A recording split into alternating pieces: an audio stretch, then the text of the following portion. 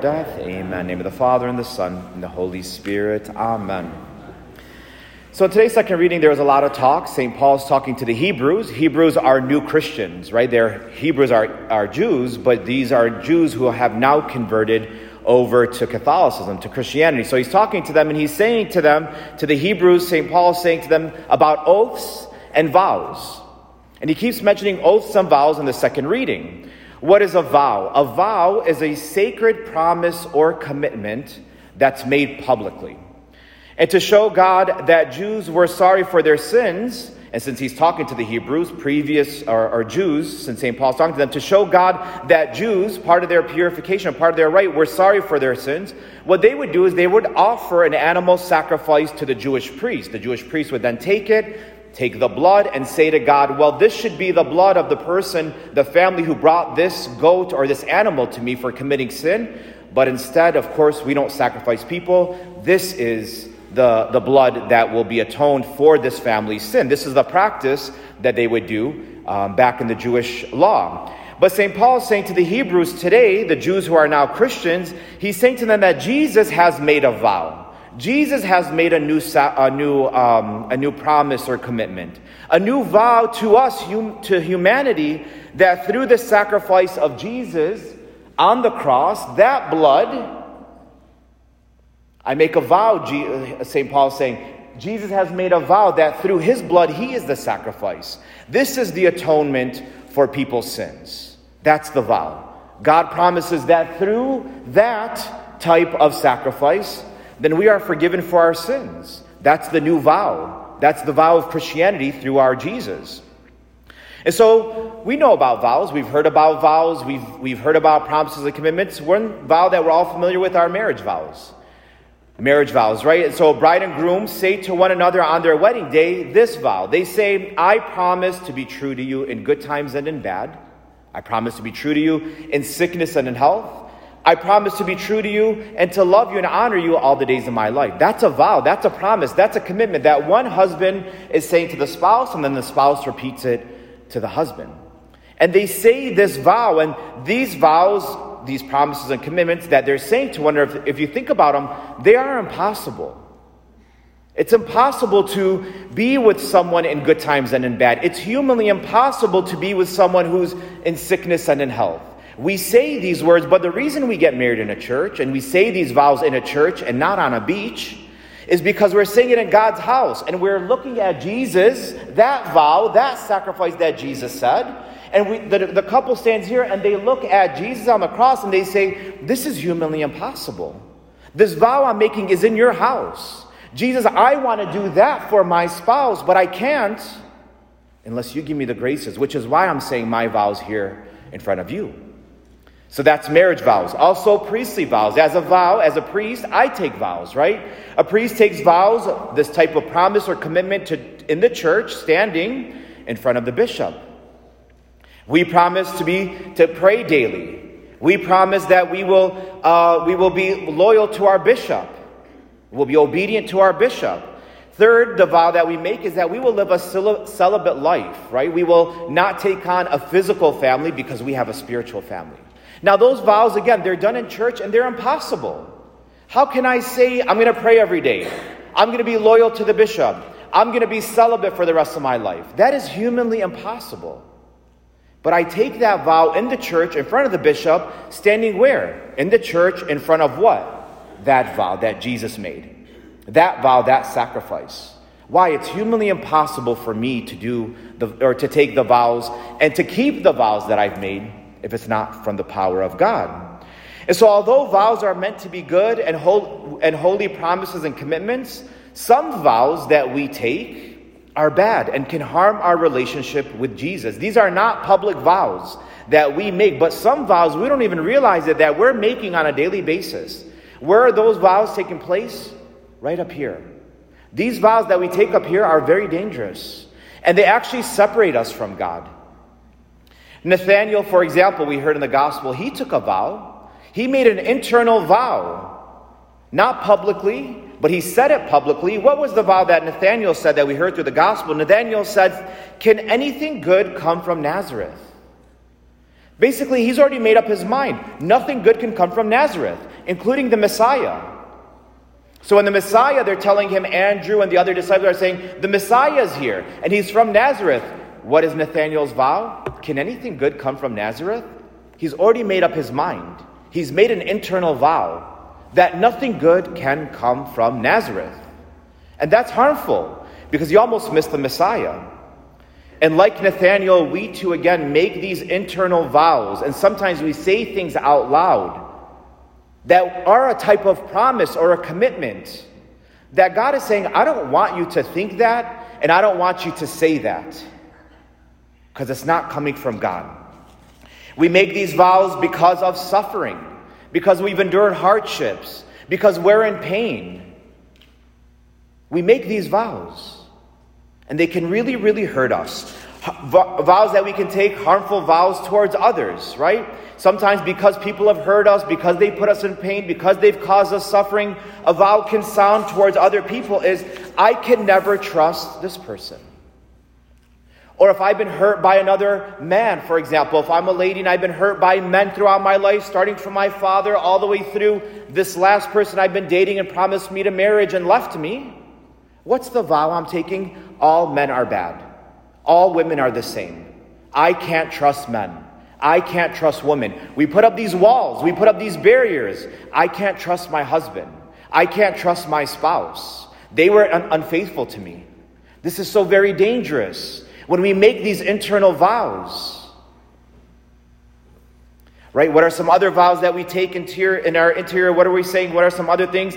I must be perfect. This is a vow. I have to be perfect. God is saying, I don't expect that from you.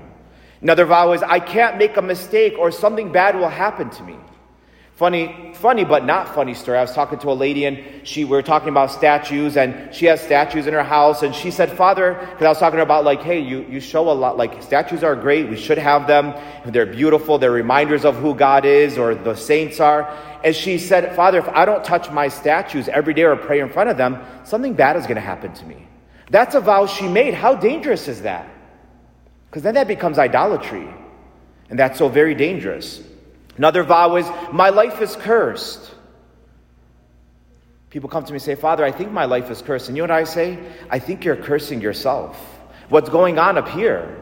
Bad things will always happen to me. That's up here. That's a vow I've made in my heart. And that's so very dangerous. Right? Another vow, I've destroyed God's plan for my life. I can't say no. I don't deserve to be loved. My life is meaningless. All these vows that we're making towards others or ourselves are so very dangerous. Other harmful vows that we even make towards God. And this is where the evil one, our enemy, comes in and starts to trick us to make sure that we hang on to this vow, which is so very harmful to us. Right? Vows like, heaven is not for people like you, the devil will say. So I start to believe, well, heaven is not for people like me. I'm bad. I'm a sinner. I'm messed up. I'm broken beyond repair. Other vows that we make towards God is, God wanted this to happen to me. Or God cannot forgive me. Or not even God can help me. Like I said, I am too broken. When I have those kinds of vows up, God is saying, hey, put the wall down. Bring the wall down. Bring the vow down. I want to work. I want to transform. I want to break through that wall. But that vow that you've made with yourself, that vow you've made with the enemy, is so very dangerous. It gives me no room to work. Another vow that we make with God is, God has forgotten about me. Or God could never love me. Or I can't get too close to God or trust Him completely because I will only get hurt. So these are real vows we're taking. And vows are good, but not these vows.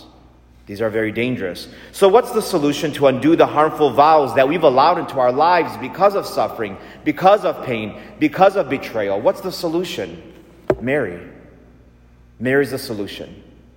What does Mary say in today's gospel? She says she made a vow. Her vow, and she's been consistent from when the angel came to her to be the mother of God. Fast forward to the wedding feast at Cana. What was her vow? Her vow was, do whatever He tells you.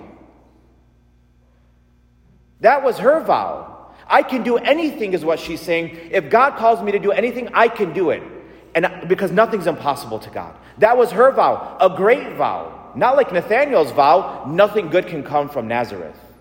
He made up his mind. He put up a wall that nothing can come up good from Nazareth. Mary is the solution. And brothers and sisters, there's a problem with Mary. Not with us. Maybe some people sitting here. Her time is done. She's useless. She's just an incubator. She brought Jesus into the world and her time is done. This is dangerous. This is what the devil wants. Mary is our mother. We have to respect her. We have to love her. We have to honor her. We need to teach people why we love her, respect her, and honor her. We don't give in to the garbage or trash that people are saying when it comes to our mother. Jesus gave Mary as our mother for her to help us with these vows that we've made, to get undone the mess that we've gotten ourselves into. Right? Mary has many titles. One of my favorite titles for Mary is Mary, Undoer of Knots. And these are one of my favorite names for her. Vows, like I've said, about other people or towards myself or towards God. Vows that we make are like knots. Mary is called the undoer of knots because we've allowed these knots up here to manifest into our lives. And Mary is the undoer of these knots. We need Mary to make the right vows, the right promises, the right commitments to God. And she's the one who can help us. People may say, do I need Mary? I don't need Mary. I could just go directly to God, sure. But there are certain graces, including undoing of knots in our lives, that God may only do through Mary, not because God is not powerful enough to do it, but because God wants us to go to her. God wants us to love her. God wants us to honor her and to see how powerful she is. Not listen to what other people are saying. Mary's the undoer of knots. And how do we know for sure that she can help us? She undid the harmful vows, promises, commitments for the couple who was getting married in today's gospel. She undid some vows that were about to manifest for that new married couple.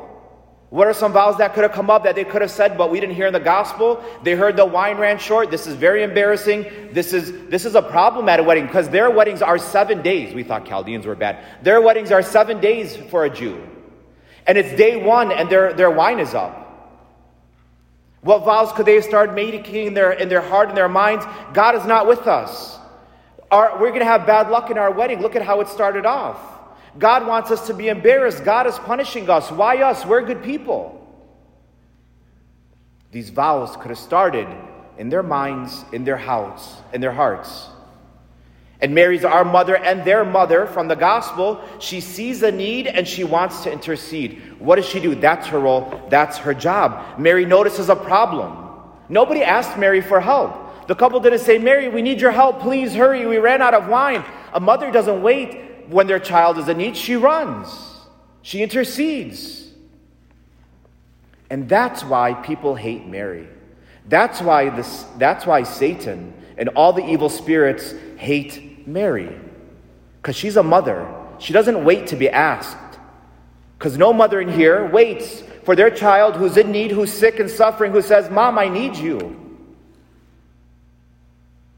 Mary sees a problem, not being asked, intercedes to fix the problem, to save that couple from embarrassment, to save them from shame, to undo the knots in their hearts and their minds that could have been manifested.